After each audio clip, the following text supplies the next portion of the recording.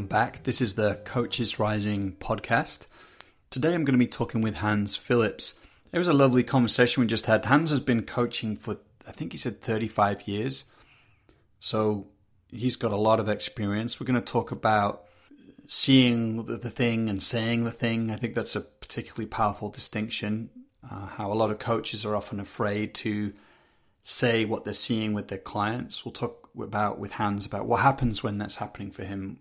How does he sense these things that need to be said? And we'll talk about visioning.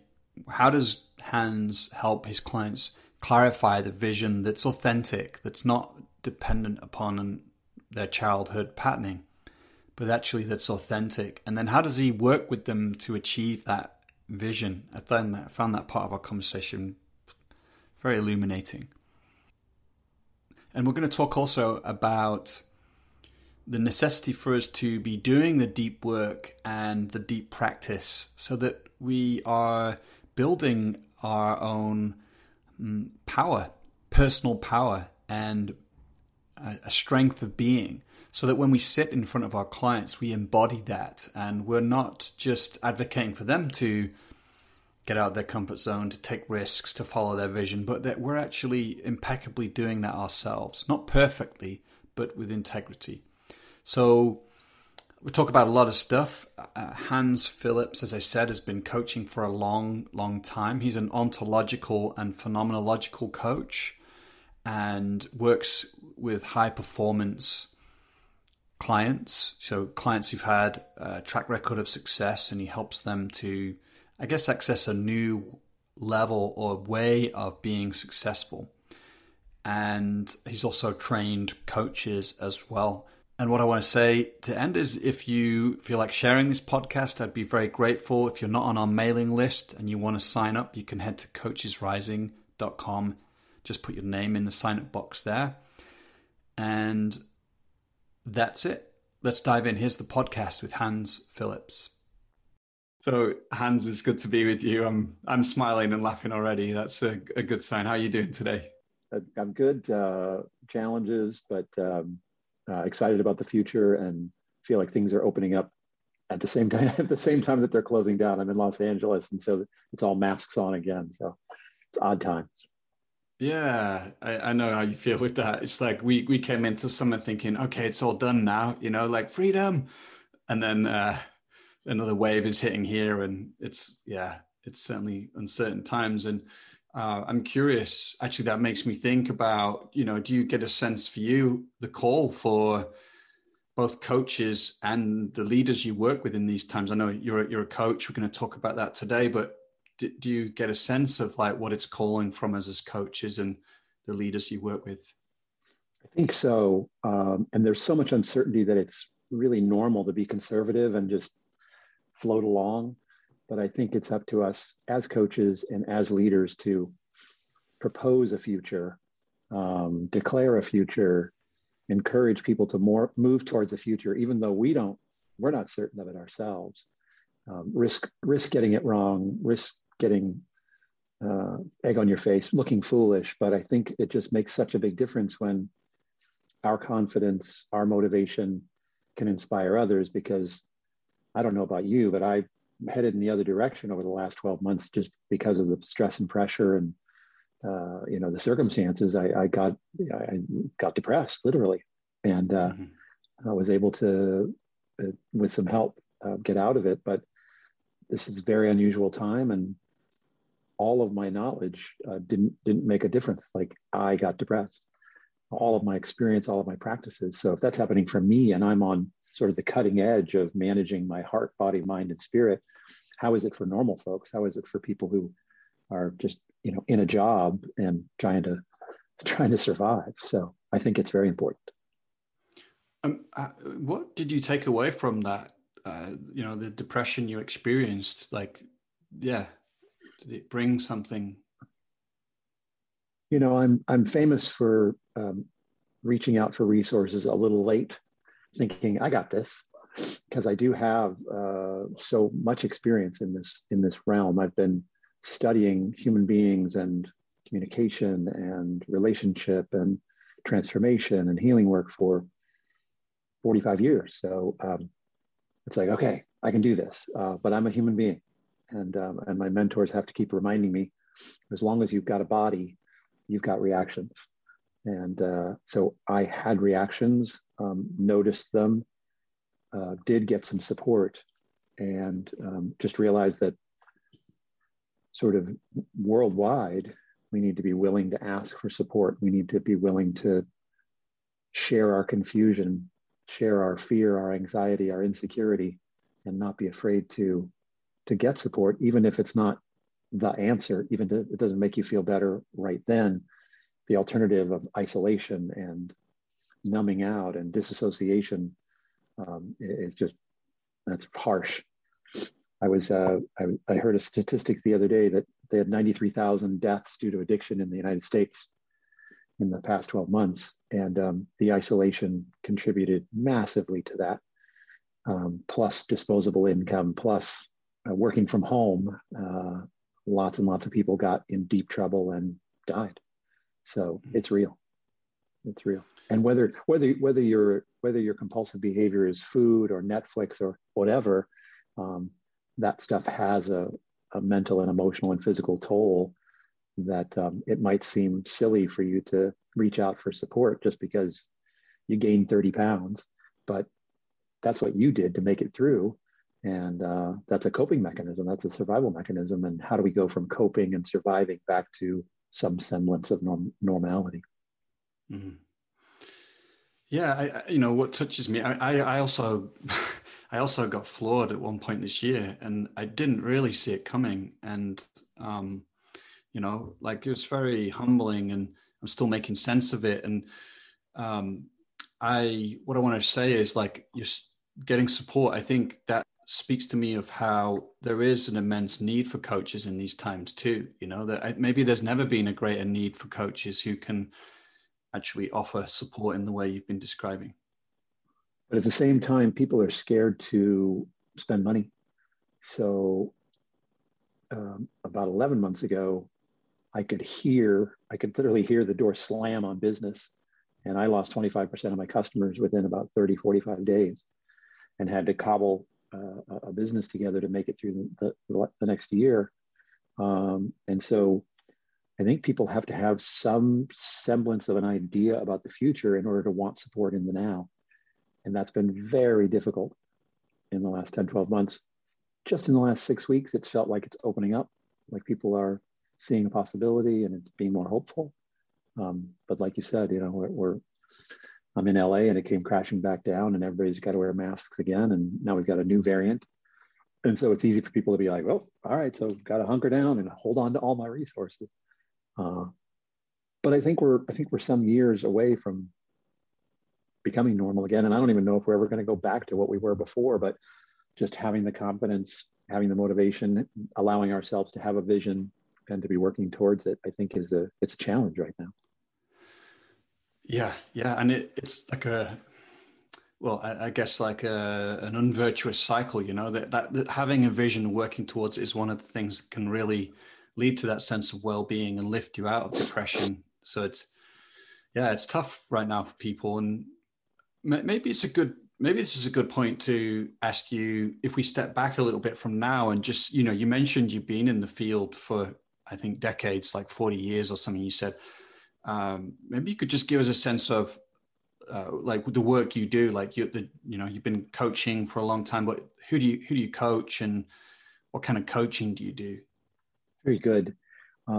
So I've been coaching for 33 years, and how I came to it was my wife and I were both entrepreneurs, and we started to work with young people. And because their lives were at stake, we were really clear, okay, we want to get this right. We want to do this with as much velocity as possible to get to the helping part. So we hired consultants and mentors and coaches, and not all of them were great.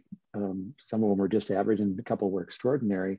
And after about a year of working with these two extraordinary guys, Tex and Bill, I was like, wow, I want to do that for a living. Because kids have a cap on kind of what they can do because of school and parents, but adults are just open. So I did a 2-year apprenticeship, came out and hung my shingle, and I was just passionate and enthusiastic. It's all I had, right? My coach had trained me and he'd given me all of his tools. He was open architecture, which was very, very generous, and how I run my business today. But I just hung my shingle and called all 74 people in my flip phone when it was when I only had 74 people in it, told them who I was and what I was up to. And they were like, yeah, we know. And I was like, no, this is my living. And got 4 referrals that I worked into 24 customers my first year and then 33 the second, and didn't realize that most coaches get, 3, 5, or 7 in their first year. And maybe that again in their second. So I hit the ground running. I have a gift for it. I'm very talented at it. And my super dysfunctional childhood taught me a lot about the complications of human beings. And so I was able to turn all of that chaos and gobbledygook and coping and surviving into, I can actually help people, make a difference with people, support people. Pretty quickly, it was international, which was fun and interesting, working with customers in different countries. And it also pretty quickly, entrepreneurs and executives sort of became a focus, because the intelligence is high.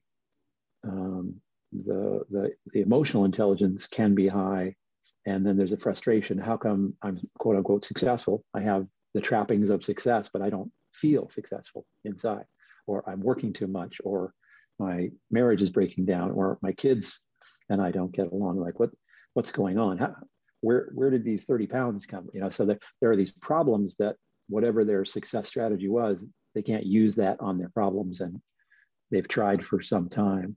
And so I started to really study and become an expert at sort of who people are being, how people are being, what motivates us, what gives us confidence. How do you take a smart person who doesn't have all the pieces fitting together and show them how to fit those things together? How do you alter how people communicate, how people listen, how people process their thoughts, process their feelings? And it's been a fascinating journey.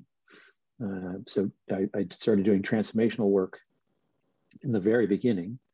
And so did a lot of sort of transformational coaching, ontological, phenomenological, which is who are we and what's our perception of reality. And then about 10 years ago, started to add in emotional intelligence and, how do we heal that stuff from my chaotic childhood? How do I let go of, set down, integrate those places? And the folks that I work with are, powerful people, and that power jams them up sometimes. So getting them to relax, getting them to recharge and play and calm down instead of always driving every moment of every day, that's the beginning. And then showing them how to sort of knit all these disparate pieces back together in a way that's fun and satisfying and powerful. And these are, smart people, and there's some tough conversations, but I love what I do. I would do it for free. I get very well paid for it, and I never know who I'm supposed to work with. So every month there's new conversations, and I just had a guy tell me no in a not very nice way. And that's how some conversations go. And I've got a conversation coming up Friday that's a very warm introduction, and people are excited to have the conversation and move forward. So I never know how it's going to go, but I'm happy to be talking to people. And if it's a match, great. And if it's not, that's okay too.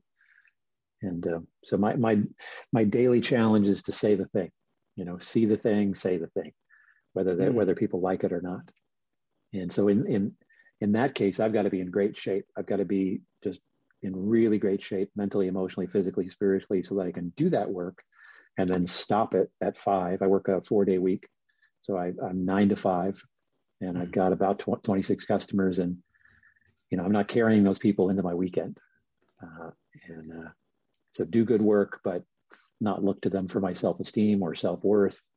And it's been delightful. It continues to be delightful. I've got a next evolution of my business that I'm on the verge of, and it's kicking my butt. There's a lot in what you just said I want to ask you about, so I'll try and Feel remember them free. all. All But right. I guess the one thing I want to pick up just before I forget is you said see the thing, say the thing, and I'm just Mm. curious. And you said you need to be prepared in order to be able to do that properly. What do you mean by that? See the thing, say the thing. I think human beings have an innate ability to intuit or tune into what's really going on with another person and how perhaps they have a blind spot or there's something they don't know, but there's in the conversation, it's like, oh, there it is. And if you're with your friends or your family, it's a challenging thing to do. And I'm not saying you should do it. But as a coach, my job is whatever's in the way of whatever they say they're committed to, point to that thing.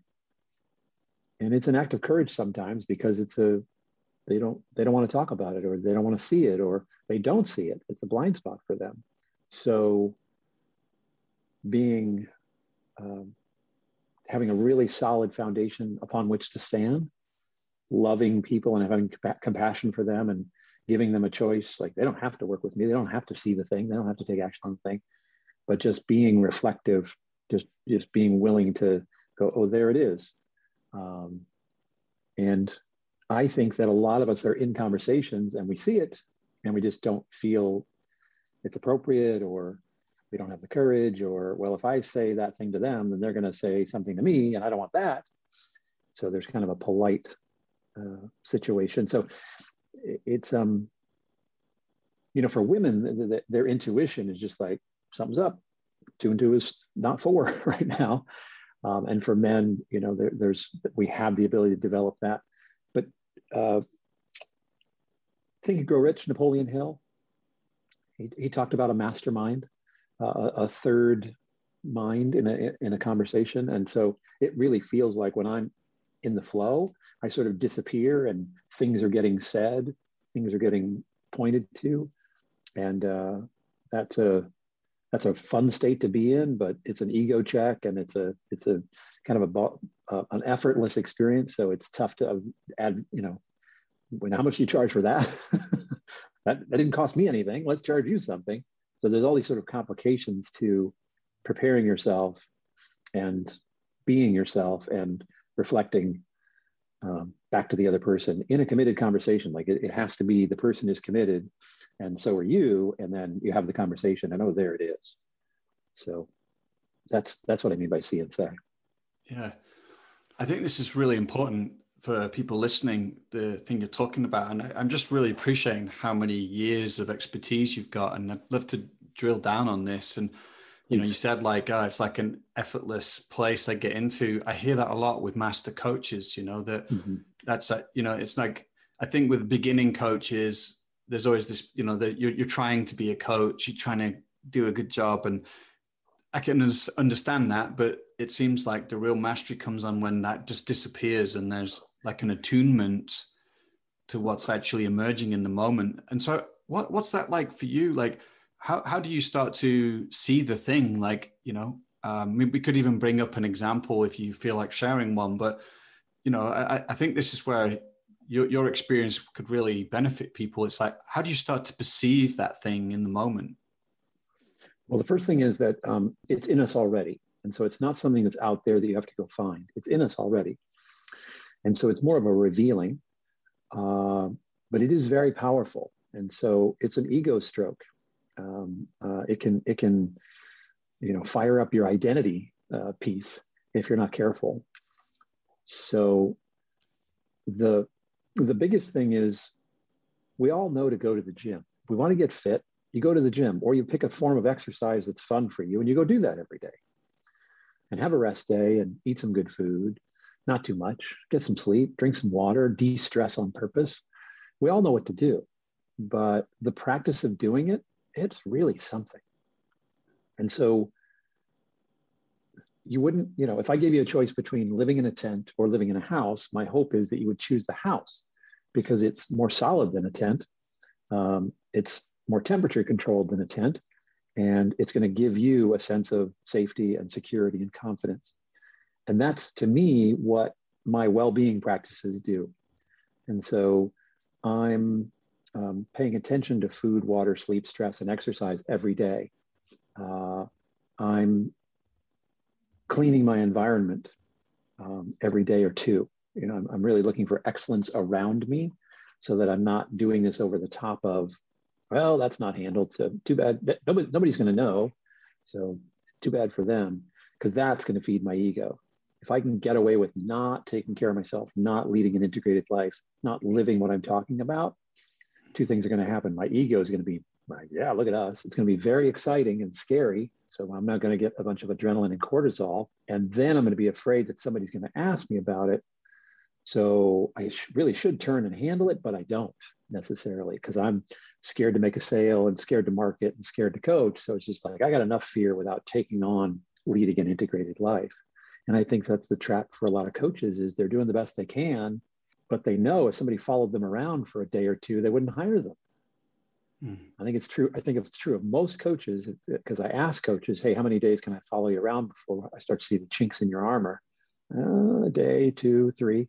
And I'm not saying be perfect, but I am saying apply the stuff that you're teaching others to yourself. You don't have to get it right. You don't have to be performing at an even super high level. You just have to be in the process of learning. And I want to be clear that it's not easy. We started with effortless, but if you practice, you can get to effortless. I hired a personal trainer about 10 years ago. And after the first year, I was feeling pretty good about myself. And I turned to him and I said, how am I doing? And he said, well, you're complaining less. And so I thought, okay, well, I'm not doing as good as I thought I was. So let's keep going. At the end of 2 years, I was like, okay, I got this. I'm going to show up 6 days a week. It's a part of my lifestyle. It's just like getting out of bed and having breakfast. And I've been doing that. And every year past then, I'm in the best shape of my life. I'm 60 and I am in the best shape of my life. I feel good about that. I think the vitality comes across. And I want to encourage people to get in the best shape of their life, because all of our life comes through this physical form. And so a lot of the people that I work with are, when I start with them, they're out of shape because they've been enduring some parts of their life. And I notice when people endure parts of their life, they do entitlement in other parts. And so if I'm suffering this, I'm going to get 2 plates of fettuccine Alfredo, right? I deserve this, right? It's going to make me feel better. But it's such short-term thinking. And so how do you create a life where you're not suffering anything, you're not enduring anything, and you're also managing your appetites? Because those appetites, to numb out and deal with what you're suffering, they will consume you over time, because it damages your confidence, it damages your self-worth. Yeah. So I think this is a big thing you're saying now, that actually coaches need to be doing that work, yes, looking after the body mind, in all the different ways we can do that, so that there's this, I'm just reflecting back what I'm hearing. So feel free to correct me, that, we start to develop that kind of confidence, which is not like a manufactured confidence, but it's the confidence through that, that continuous practice and walking the talk, in a sense, and that begins to show through our very being. And then we can show up with that being to our clients. And, we're not bullshitting then. We're not like That's right. saying one thing to our clients and then going off and doing something else, but we're, there's a kind of transmission of the truth of our practice and commitment. And am I getting that right? That's exactly right. That's exactly right. And we've seen this in movies where something will be happening with a character and someone will say, I'll have whatever she's having, right?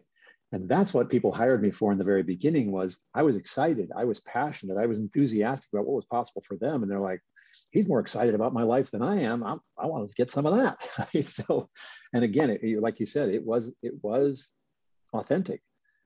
I was really excited. I had this new insight to, wow, I've created something in my life with a coach. That means I can create something in your life with a coach. And the only question is, do you want me to be your coach? Right. Yeah. And do you then find that if I come back to that idea you said about the effortlessness and the seeing what you see and then saying what you see, I can imagine that all of that allows you to then be with your client in a way that frees you up, into that effortless place. And then you're perceiving them in a clearer way, and you're able to be perhaps more honest and direct and compassionate with naming what you see in them. That's right. And you asked for an example, and I can give you that. I got a call from a client, and he was standing in his garage, and it was very late at night. And he said, my wife just kicked me out. She's got our 1-year-old baby in her arms, and she is pissed. And I'm in the garage. I'm in the apartment in the garage. What do I do? So we talked for a bit, and we kind of got at what had gotten him kicked out, what led to the upset. And I got this thought, and the thought was, ask him about hot and nasty. Now, I don't put those two words together. I don't have that conversation, either one of those conversations with my client, but in general, but it came in and I ignored it. Like, I'm not going to do that. He's not in a great place. A little bit later, it came in again, ask him about hot and nasty. And now I'm a little bit upset. I'm just like, look, this guy's upset. He's not in a great place. I'm not going to ask him about hot and nasty. Pushed it away again, comes in a third time. All right. So I asked him, hey, what if hot and nasty shows up? And he knew exactly what I was talking about and who I was talking about. I didn't know who I was talking about, but he said, if hot and nasty shows up, I'm going to ask her to honor my marriage, to not take action on my sort of depleted state. And if my marriage doesn't work out, then we can get together. I was like, okay, whatever. Within 24 hours, he called me, left a message on my answering machine, and he said, hot nasty showed up, and she was so hot and so nasty. And I'm so glad we had that conversation so I could say to her, please leave me alone. Please let me work on my marriage. Because if I hadn't had that, she was there and I was there, and my wife's pissed off and kicked me out. Why wouldn't I, right? So that's an example of the see and say where I don't know why I'm seeing it or why I'm saying it, but I don't have to know because I'm sitting with someone. They are in a particular state. They have a particular goal. And out of our conversation, something comes up to reflect back to them, and I do. That doesn't always go well, by the way, right? So I can see and say something that's uncomfortable for them, but my coach trained me, look, they're not hiring you to be their friend. They're hiring you to say the thing. So say the thing, whether it's a prospect call, talk to them like you're never going to talk to them again, because that 100%, that authenticity, that laser, there it is. That's the difference between them hiring you and not. And so you will get people who don't like it, but if you build a career on authenticity, on your connection to the divine, that's infinite. You can do that for the rest of your life. Yeah. I love that. And what do you think is happening there in that moment where you're hearing that phrase like hot and nasty, which, you might be like, okay, whatever, what's that weird? I don't know. Okay. But what's going on there? Oh, that's good. That moves me to tears. I don't actually know. I've got some suspicions. I don't actually know. My experience is that there's a future that wants to happen. And that future has a flow state to it that if we can let go of the needing to be in control or needing to be out of control, that if we can just connect with that and allow it to guide us, to show us, I'm getting pretty woo-woo here. I've not had this conversation. It's pretty cool. Not for me at all. Not for me at all.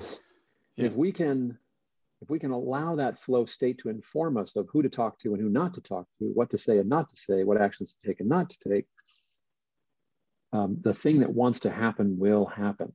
Now, I get to set an intention as a human being. Like I have an intention to grow my business to the next level at the end of a pandemic or the middle. I don't know where we are in the pandemic, but that's my goal. And I've been in a year-long conversation with a company. They've said yes. It's gone very slowly, achingly slowly. And we are slowly moving towards, I'm going to hit that next level sometime between now and January 1. It's something I've never done before. I've never sustained it before. I've made more money than that in a month, but I haven't made it over the months. And it's a level of integrity and professionalism, attention to detail, performance that I've never experienced before. And I mean to have that be my new business, is operate at that level, period. Like those are my customers. This place with the new customer or in the flow kind of? place that, with the new customers, but there is a flow happening. And so my job is to not push, not pull. I've set my intention, this many by Jan 1. And the challenge for me is I don't know whether that's the right intention or the good intention, but what's happening is I'm getting a client about every 6 weeks. And it looks like, great, as long as I continue on, I'll be able to meet that intention. And I am not trying to do it. I'm not trying to make it happen. I've done that for many years. I'm smart. I can make things happen, but this isn't that. There's a book, The Surrender Experiment by Michael Singer, that I read, and it literally transformed my life. And I've been surrendering to success for the last 2 years, which is a very odd experience and an even stranger thing to try to talk about, because people are all about, I'm going to do this and I'm going to go and get that. And it's just a very different experience to know who I am, know what my purposeful work is, set an intention that takes care of me and my family, and then allow that to unfold naturally. And the older I get, the more I realize it's all about relationship and it's all about being natural. And that's really easy to say and really hard to do. Because right now I'm in breakdown in some relationships and it is uncomfortable. And I'm working towards resolution. I don't know if it'll resolve. But there are blocks in the way of me in January 1. And the only question is, am I going to move through those blocks and maintain that flow state? First of all, I don't think this is woo-woo for me. For me, it's not, yeah? I mean, I get where it gets difficult to talk about it because, certain like new age cultures and communities have, used this similar language. And right. But I think for me, it's maybe everybody listening can relate to this, even if it's been in small moments in their life where they kind of got into a certain flow with something and everything seemed to be playing out in its natural order. Michael Singer's book is incredible. The level, I would be incredibly confronted to surrender in my life in the way he did. At first I was like, that's such an amazing thing. I want that, but actually to truly surrender, because my ego wants to be surrendered, to get what it wants, but actually to truly let go and allow what life brings is another thing. But having that intention, I think, is a powerful aspect. So I just think it's really beautiful that you talk about this, and I have heard other people, also in coaching on this podcast, particularly the coaches who've done it for a long time and done a lot of deep work, talk about something similar where they just let go and things are just coming to them. Yeah. So I want to give people an easy access to this, to just in this moment, grab a pen and write down 3 things to let go of and 3 things to take on. Put that on a piece of paper. Fold it up and put it in your pocket, and practice taking that out and looking at it every day, and practice letting go of those 3 things and taking on those 3 things, because that does battle with the ego. We know what to do. We just don't do it because our ego's like, those rules don't apply to you. You're fine. You don't need to do all of that, right? Or there's all these conversations, but there are things to let go of and there are things to pick up. I will say that wine and chocolate and masturbation are all 3 things that I've let go of. And those have been, staples in my life for a long time. My son challenged me. There's a thing called NoFap. I don't know what it's abbreviation for, but it just basically means take your sexual energy and focus it on your purposeful work. Right. And I've heard about it over the years under different names, but he challenged me, and he's 20 and I'm his father. So I was like, I'm going to take that on. And I took it on, and it's extraordinary. Again, Napoleon Hill, Think and Grow Rich, talks about sexual transmutation. That was back in the 1930s or 40s, I think that book was written. And so that's what I've been doing, and it works. Letting go of needing chocolate, letting go of needing wine. And it was only 1 glass every once in a while, but I just don't need it. And I imagine that by letting those things go, it moves me that much closer to that next level of business that I say that I want. Mm.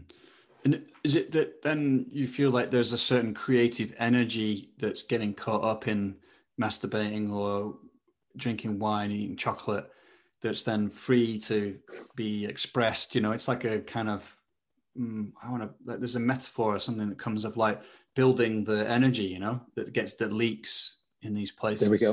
There we go. And also, if I'm using that stuff to kind of numb out, to distract, then I'm disconnecting from whatever the energy is.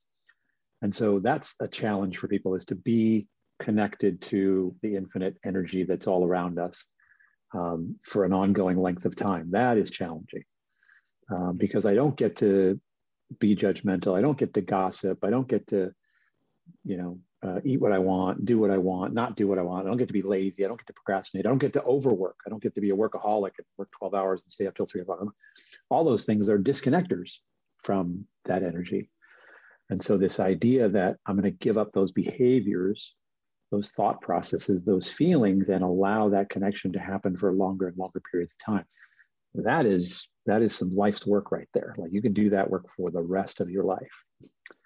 And so it's infinitely more interesting than all that other gobbledygook, but all that other gobbledygook is our culture, is likely our family, is likely our workplace. And so, you feel a bit like an odd duck when you take on being connected and letting go and taking on these practices that most of the world isn't doing.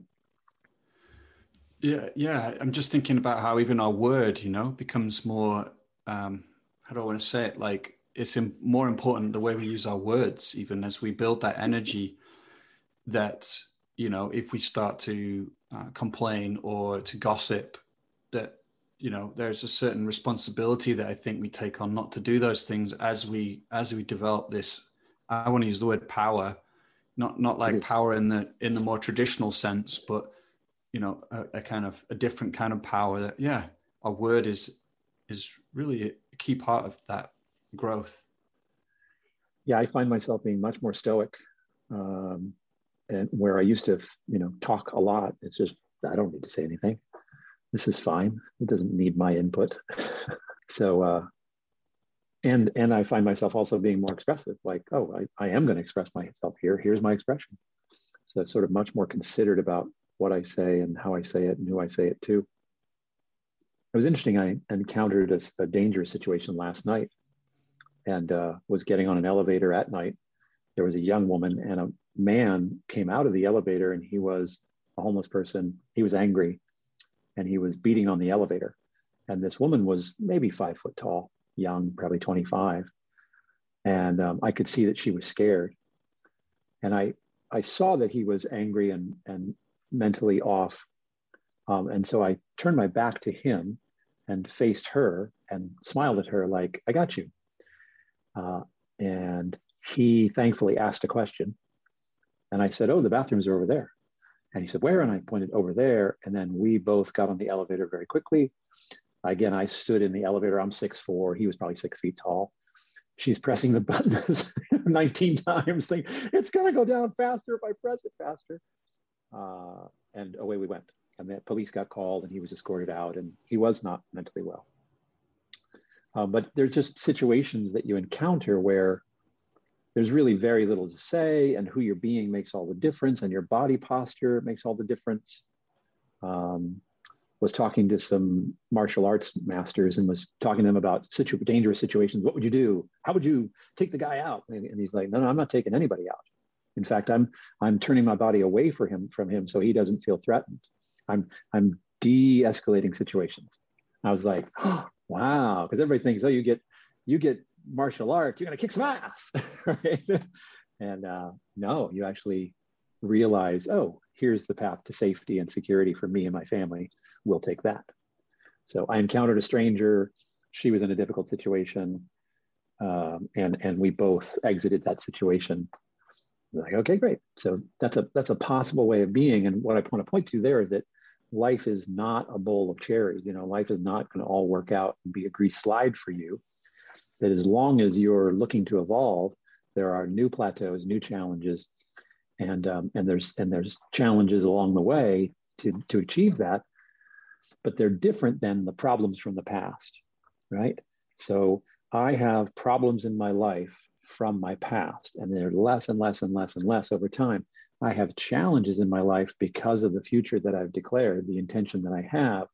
My relationship to the challenges of the future, excitement, enthusiasm, clarity, sense of humor, my emotions and thoughts around the stuff in the past, shame, embarrassment, anger, frustration, sadness, right? So as a human being, here we are. There's a next moment coming. Here it is. And the only question is, who do I want to be in this moment? What do I want to be up to in this moment? How am I going to focus my thoughts, my feelings, my body on this moment, as opposed to constantly reacting from or avoiding the past? So that's the possibility for human beings, is to be present, to put the past in the past where it belongs, to have a future that inspires them to live an extraordinary life today.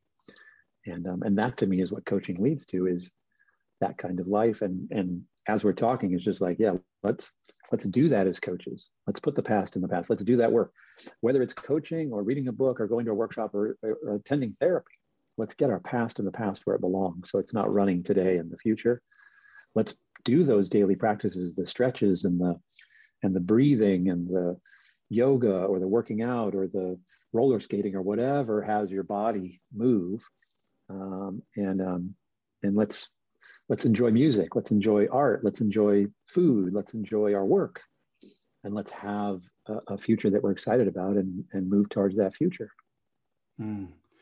Yeah. I really get a sense of that we're like, again, it's maybe that idea of like we're building the body or the way of being that can be more oriented to the future. And then, you talked about the future being here now, in some sense we're attuned to that, and we've got the kind of being that can conduct that or be fully, first of all, open to that flow and be excited and conduct it, rather than numbing out to it or not even being available to it, because we're so consumed by the past. And I get curious about how, how do you go on that journey with your clients, in a way that maybe builds in the flow we were talking about before, because you said like a lot of your clients are high performers, and, also that we've said that, yeah, a lot of people are really wanting to make things happen in this world. So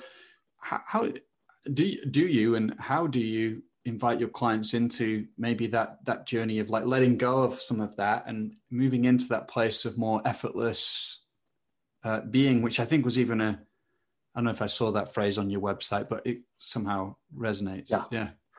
Well, do you mind if I point to my website? Of course. Yeah, please. I was going to ask you anyway. So yeah. Right. So if you go to my website, ontoco.com, ontoco.com, at the bottom of the first page, there's a thing that says forms. And when you press that button, there's probably 30 forms that are questions and tests and quizzes and just ways to bring awareness. And so you asked me, where do we start? We start by seeing how much emotional intelligence do they have? How much can they focus their intellect on revealing things to themselves? How much vision of the future do they have? How much awareness of the past do they have? How much dysfunction is in the way of them being present and onto the future? And so it's just a series of questions, and those are all available on my website. And it's open architecture. You're welcome to fill them out, and they come right to you. So in combination with bringing awareness, I'm also working with them on grounding themselves in their well-being, because most people don't take great care of themselves and then wonder, how come I'm reacting to my feelings? How come I'm having these thoughts? So from a place of well-being, you're now managing your thoughts. You're noticing and managing your feelings. You're noticing and managing your body. You're not at the effect of it. And from there, now we've got an integrated place to come from to move toward that vision of the future. And it unfolds. There are resources that show up. There are opportunities that show up, conversations that show up, relationships that show up that wouldn't have shown up from a disconnected place. They would have missed them, or they would have just, they wouldn't have even seen that they were possible. So there's an alignment that happens, and I'm getting woo-woo again, but I just spent a bunch of money on my car. I have an older car, and I just spent a bunch of money getting it, ready to go for the next, let's hope it's 20,000 miles, right? And I spent that money to reintegrate things so that it operates well together. And the funny thing was that 2 months ago, I asked my master mechanic, hey, should I do this? And he said, we can wait on that. And I'm having a random conversation with another mechanic, and he said, hey, when that warning light comes on that thing's wrong, it's too late. That's $2,000. And I was like, we should handle that now. Right? So I'm listening for messages. I'm putting out messages, but I'm responding to, all right, I have a goal. I have an intention. How am I going to get to that intention? And I do this thing where I drive on the weekends. I just take off and I'll drive 1,000 miles. I love music. I love photography. I love exploration. I love history. And this darn pandemic has gotten in the way of all of that. So I just go drive, and I do it every weekend. I put, I think, 7,000 miles on my car in the last 4 months since I started doing it. But that's miles, right? And so there's things that are breaking down as I'm driving. And so, I got 7,000 miles out of my last set of tires. I forgot to break them in, by the way. I'll do that this time. But that's pretty high wear. And if I'm going to have that high wear and I don't want to get stranded, I've got to pay attention to making sure that things are taken care of and integrated. And we can do that same thing as a human being. How am I doing emotionally? How am I doing mentally? How am I doing physically? How's my play? How's my relaxation? How recharged am I when I get ready to start my week? How's my sleep hygiene? How's my food hygiene? Am I treating myself, or am I overindulging myself? Am I calming myself down on purpose? Should I breathe fully and deeply? Am I exercising too much? Am I exercising not enough? Like, what are the things that I can adjust? And I'm going to keep adjusting them as I go along, just like I'm keeping an eye on the tire pressure in my car. So I can expect high performance, because I love my car. It's 500 horsepower, and I love having 500 horsepower on tap. I don't use it often, but it's just a blast to have that much power, that does, like you were talking about. And it's an older car, but it's very solid. It makes me feel really secure, and I enjoy the heck out of it. That's great. What makes me want to ask you about a couple of things. Like, one is visioning, and the other is emotional integration. Maybe we can talk about visioning first. And what kind of ways do you invite your client into envisioning? I'm just curious how you do that, basically. Sure. Well, the first thing is that most visions are going to try to overcompensate or overcome the past. Right. I'm going to be great, and I'm going to make $1 million. Well, where's that coming from? Well, my father wasn't great, and he made $1 million, so I'm going to show him. Or I'm going to get off the grid. I'm not going to be attached to anyone or anything, and I'm going to live in the forest and not need anything. I'm like, all right, well, that sounds okay, but where's that coming from? I feel a reaction in there, like you're upset about something, right? And so again, calming the system down so that I can actually create a vision that inspires me and others, and that doesn't have anything to do with overcoming or compensating for the past. That's the first step, and that's a difficult step, because you'll create a vision and be like, nope. Create another vision, nope. And so you might have to go through 3, 4, 5, 6 iterations of a vision to actually get to something that is real and is now and isn't about the past and really does excite you. And then the very next thing that happens is that excitement turns into fear, because you're like, who am I to have that future? Who am I to have that dream, right? That our inner critic wants to just shut it down right away, because we have a survival mechanism that wants us to stay inside of our comfort zone. Even though most of our dreams are outside of that comfort zone, it's really well practiced at keeping us safe and warm and scared or overactive or whatever it does inside that comfort zone. And so consciously saying, I'm going to be uncomfortable on purpose, and I'm going to go for and achieve that dream, that's where it starts. And how long do you spend with them around their vision? Do you have them like write it down and then come to you and tell you? And you might then say, okay, yeah, that sounds like it's really influenced by your childhood or your past. I can sense there's a reaction in it. So you're kind of guiding them into a place where, like, I wonder what you might, even what questions you might say, like, is you saying like, really feel what's like the true passion you're feeling, or, you know, yeah, I wonder how you help them really Sure, tune into that authentic sure. vision. So most of us came from a dysfunctional family. And so we got all kinds of mixed messages about our self-worth, about the world, about time and money and love and sex. And we're just got all this gobbledygook, right? And so there's all that sort of people pleasing, authority figure stuff that gets triggered when we're going to say who we are and what we're up to and where we're going, right?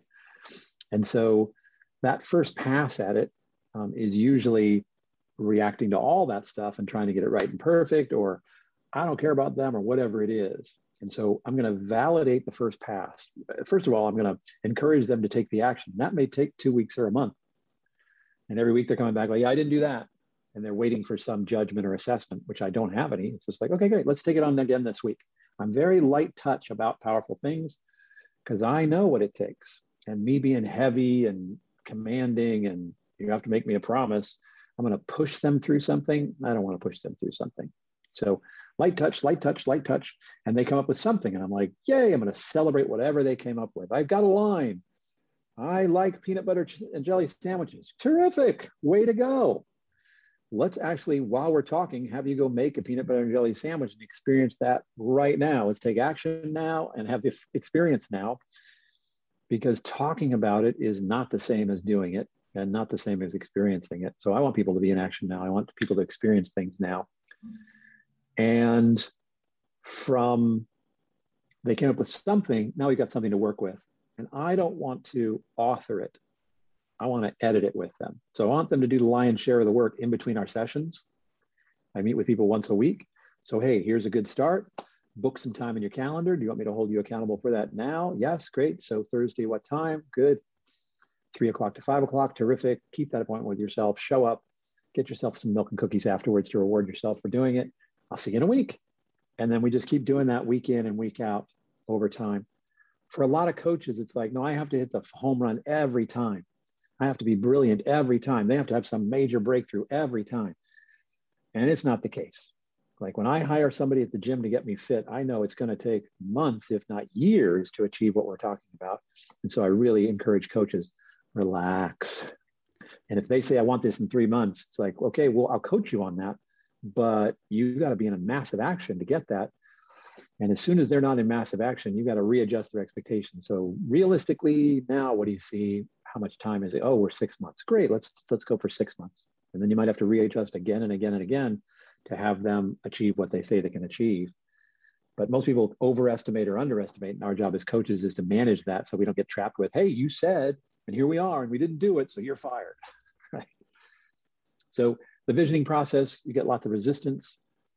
And you move through that resistance, and again, grounded in well-being, you're asking them to take action. And I want them to be responsible for the actions they take and the results they produce. So I'm going to prescribe action. I'm going to ask them to take action. And most coaches, again, a lot of coaches are not doing this. They're not in action in their own life. And so they're not asking their customers to take action. We're just having a conversation. You take notes, you decide to take action. That's on you. But I strongly urge you to prescribe actions, because you're going to give them more actions than they know how to do. But now we got something to coach on. Because Right. if they were fully present, if they were fully committed, they would be able to take those actions. And that's what you're coaching them to be in the future. Right. So this is great because I want to come to that. But first, you said something which I think is important. Do you think a lot of coaches get maybe caught up in trying to have that big breakthrough in every session, and then actually that's a distraction from that kind of more diligent, step by step Yes. journey towards the vision? Yes. The metaphor that I use here is if you're the 300-pound guy at the gym, that first session is excruciating. You're not having any fun at all. And imagine that you're the trainer and that 300-pound person is your client. That first week sucks. The first 6 weeks sucks. Like it all sucks. And you got to be in a good mood and you got to encourage them and see you next time. That's your job as coach, even though their experience is this sucks. I hate you. I hate this. I hate me. I hate all of this, right? But by showing up and holding their vision for them when they lose sight of it, like, no, we're going to do this. You got this. See you next week. See you tomorrow. At around the 3-month part, they're feeling something different. They're having a different view and experience of themselves. And I think it's 2 to 3 pounds a week is healthy. So they're going to feel that weight loss before anybody sees it. But then 6 months later, people are going to see it like, wow, you've dropped some weight. What's 6 times 4? It's 24 pounds, right? It's like, oh, your face looks different. And so it's us as coaches standing for what's possible in the face of their thoughts, feelings, body sensations, people, circumstances, and things, which again is all about having them fire you and go back to being comfortable. Mm. Yeah. So that's our job.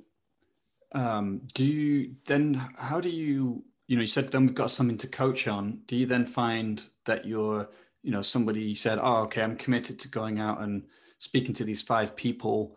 And then, you come back and I didn't do it. And so I imagine that's like a breakdown in the commitment. So then you maybe got something, well, that might be their past, this might be where now there's some integration work needed. Their past is still here and it's actually getting in the way. I wonder how, if that's the case, do you go into that, and start to look at maybe there's some conflicts or competing commitments or parts or something?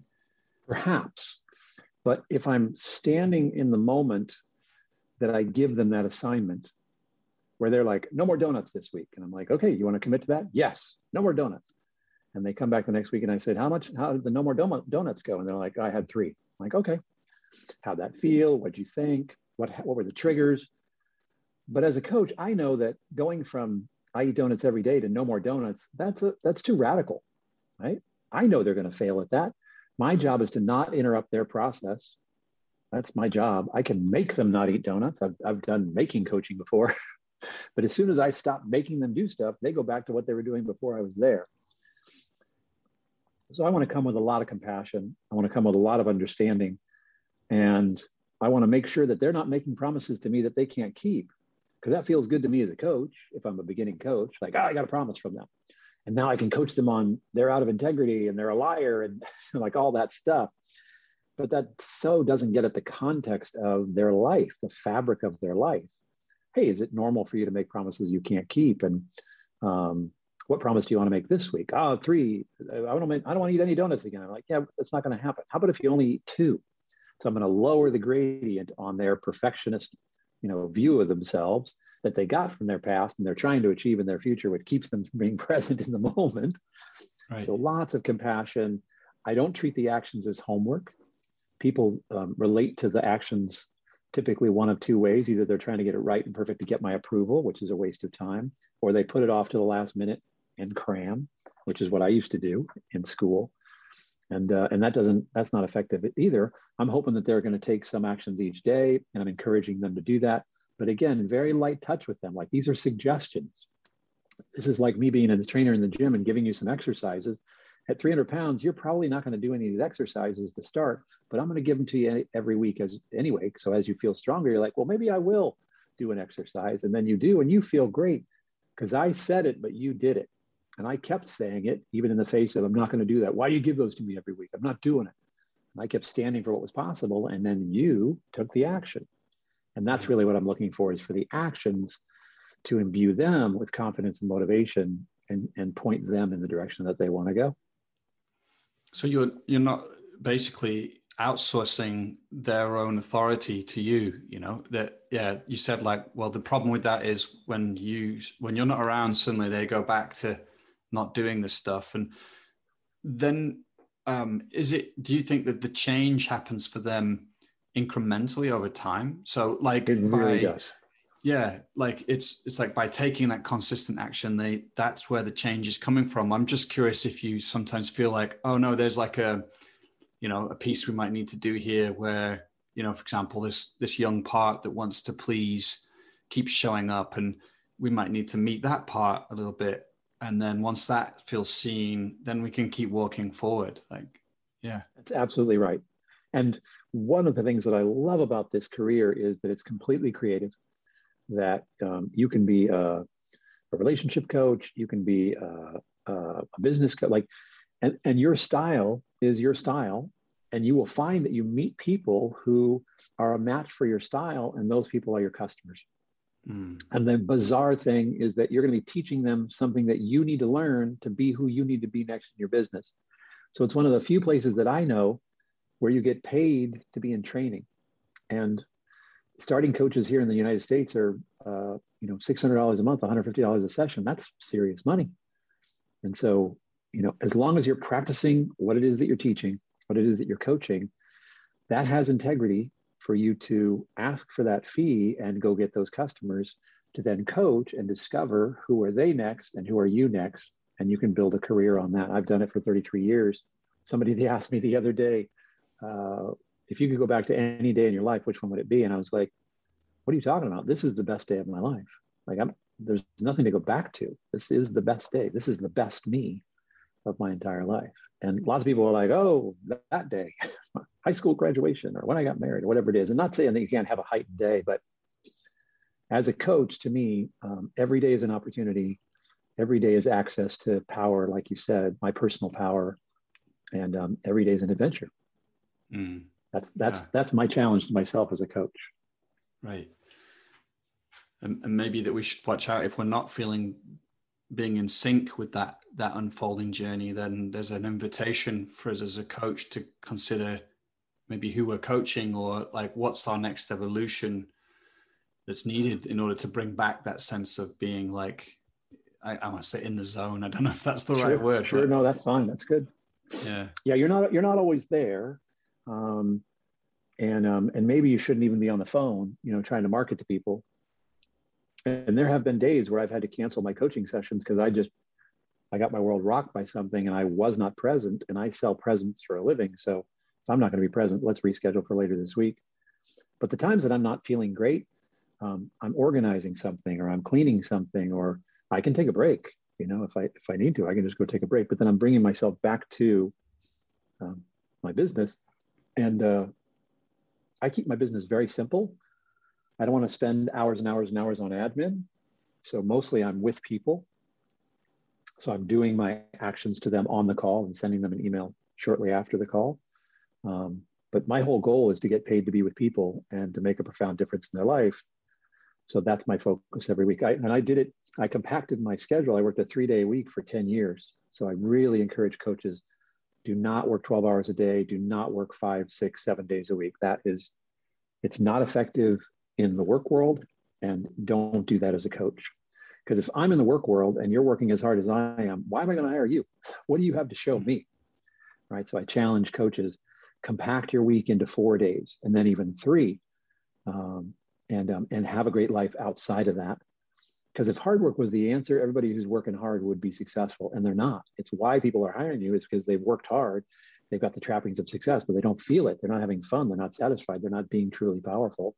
And so if you're doing that, even though you're making way less money than them, you have access to something that they don't have access to. Now you've got integrity and relationship, and you can communicate that, and then they can actually get it themselves.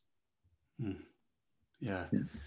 That's a really beautiful message. I think it kind of speaks to me about a strong message from this whole conversation about, the integrity we can develop, that personal power if we do the practice, if we take care of ourselves and do the deep work, and that we can actually sit in front of our clients and embody that, sort of difference that makes. And I guess as we move towards the end of our conversation, is there anything that we didn't share, that we didn't talk about that you think is important to mention, or even maybe like a call to coaches out there, or maybe particularly new coaches, but any coach, like what would be the call you make? And maybe that's bad interviewing. I just put out a few different questions, but it's good. See where you go with it.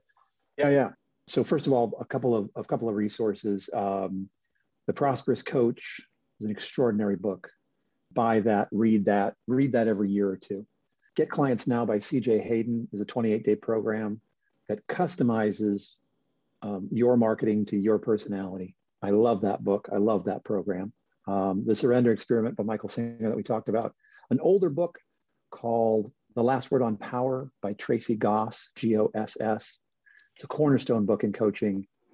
It'll take you years to master the concepts in there. It's all about executive reinvention, just super cool. And for you as a coach, knowing these concepts, being able to do transformational work, experience transformation in your own life, and not just be doing change, but be able to have a breakthrough, be able to create a breakthrough through language. And then two more, and I'll stop talking about books. One is an old book from like the early 1900s called The Science of Success by Wallace Wattles, Wattles. Just a great book. The stuff about nutrition is pretty antiquated, doesn't really make sense, but he was onto some stuff over 100 years ago that we're still trying to master today. And then the Bible for success, as far as I'm concerned, is Think and Grow Rich by Napoleon Hill. He studied 200 of the most successful people on the planet for 20 years. He figured out some really core stuff. And he said, it's too simple. So he hid it in this book. It's on every page. And I had to read that book 10 times before I realized what the secret was. And I remember— Can you tell us now? No, you as a human being need to experience the adventure, the discovery of the secret for yourself. Wonderful. Me telling you the secret has no power. And literally, I remember time number 8, turn the last page, I'm like, missed it again. Time number 9, turn the last page, missed it again. And time number 10, I was like, I got it. So, just a great book, written sort of old language, so you kind of muddle through the old language, but great stories, great examples, and very fundamental practices that if you'll take them on and master them, you'll be having breakthroughs as a coach. So read, study, get good at coaching, because it's not new. It's been around for 40 years. And then there was mentoring and leadership training before that. So use the resources that are out there. And then I would say, take on the practices of discovering ontology, discovering phenomenology, and looking at doing some transformational work yourself. There's 4 or 5 different companies that do it. But Google transformational technology, large group transformational experiences. They're out there, strongly recommend them. Not perfect, but they give you access to something that just regular coaching won't. Have a spiritual practice or a way that you connect with nature. We came from nature. We're natural beings occurring in a natural world. Have that connection, whether it's spiritual or nature. Just have that, because it really informs you. Do some healing work on yourself. That family of origin stuff, that inner critic, that wounded inner child, like get working on that stuff, because anything else is just, you're trying to do something over the top of an old wound, and it's not great. And then really take on your well-being. Get to next level of well-being for yourself, and consider that your well-being, being excellent, is a part of who you are as a coach, and really kind of wear that as a badge of honor. Like, I take extraordinary care of myself, and it shows physically, mentally, emotionally. I'm vibrating. I'm exuding a vitality that people can sense. I think it's a beautiful set of invitations to do and to check out. Really appreciate it. Actually, I've written down especially a few of those books. Yeah. Well, Hans, where can we find out more about your work as well? That's important. Right. So ontaco.genbook.com is a place to schedule a call with me if you're interested in having a conversation about engaging. I do love working with coaches and executives and people in transition and entrepreneurs.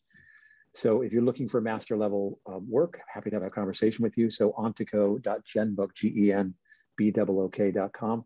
You can see about 80 testimonials where people are talking about the effect that the work has had. I think it's fun to read those just to get a sense, because people are very authentic in there. And then ontaco.com has sort of an explanation of what I do and how I do it, as well as all of those forms, which you're welcome to utilize. And I do a Facebook Live every week or two. It's usually about something that's pointing in my life. So if you want to friend me on Facebook, I'm Hans Phillips, HANSPHILLIPS. And other than that, not a big social media guy. My son, who's 20, is trying to get me to do more. And I'm hiring a new assistant, and she's all about it. So, and my old assistant tried to get me to do more. So I'm working on it. but I'm 60 and it's like, Yeah. we'll see. Yeah. Yeah. Hey, Thanks for having me. I really appreciate the conversation. It's been delightful sharing time with you. Yeah. I want to extend that to you too, Hans. I really appreciate your authenticity and sincerity and the expertise, that you brought in.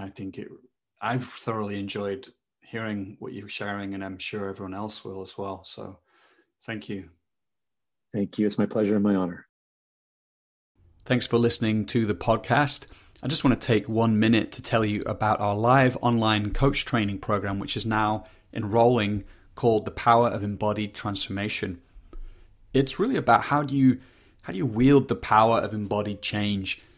Thinking alone won't work. Thinking our way towards transformation is not enough. So much of what we've become, our habits and tendencies, our blind spots, patterns of reactivity, live in the very tissues of our body. So in any transformational work, we need to descend beneath the mind, however brilliant the mind is, so we can access this transformational arena.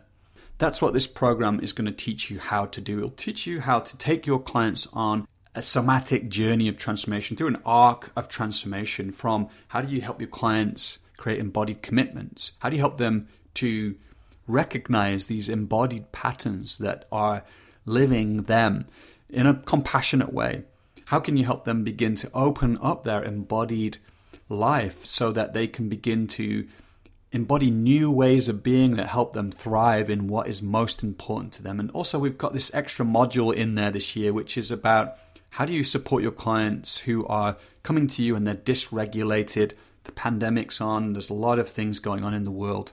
People are dysregulated. Some clients are coming in displaying signs of trauma. It behooves us to become sensitive, trauma sensitive in these times. So what kinds of interventions can you make? How can you be as a coach that can help your clients in those moments? There's a lot in there in this program. We've got an incredible faculty.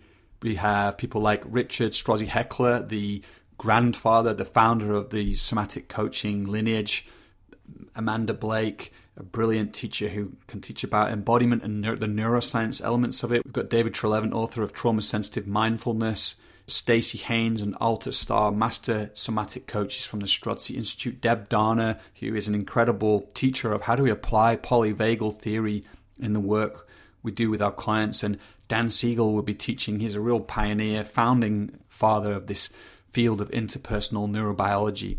So just a few more things I want to say. What do you get when you sign up? Well, you enter into this trajectory. There's 18 live workshops, 90 minutes long each, and they are very interactive and experiential. The teacher's going to be there doing coaching demos, answering questions for you, taking you through exercises. You'll get 4 integration sessions where you really practice what you're being taught.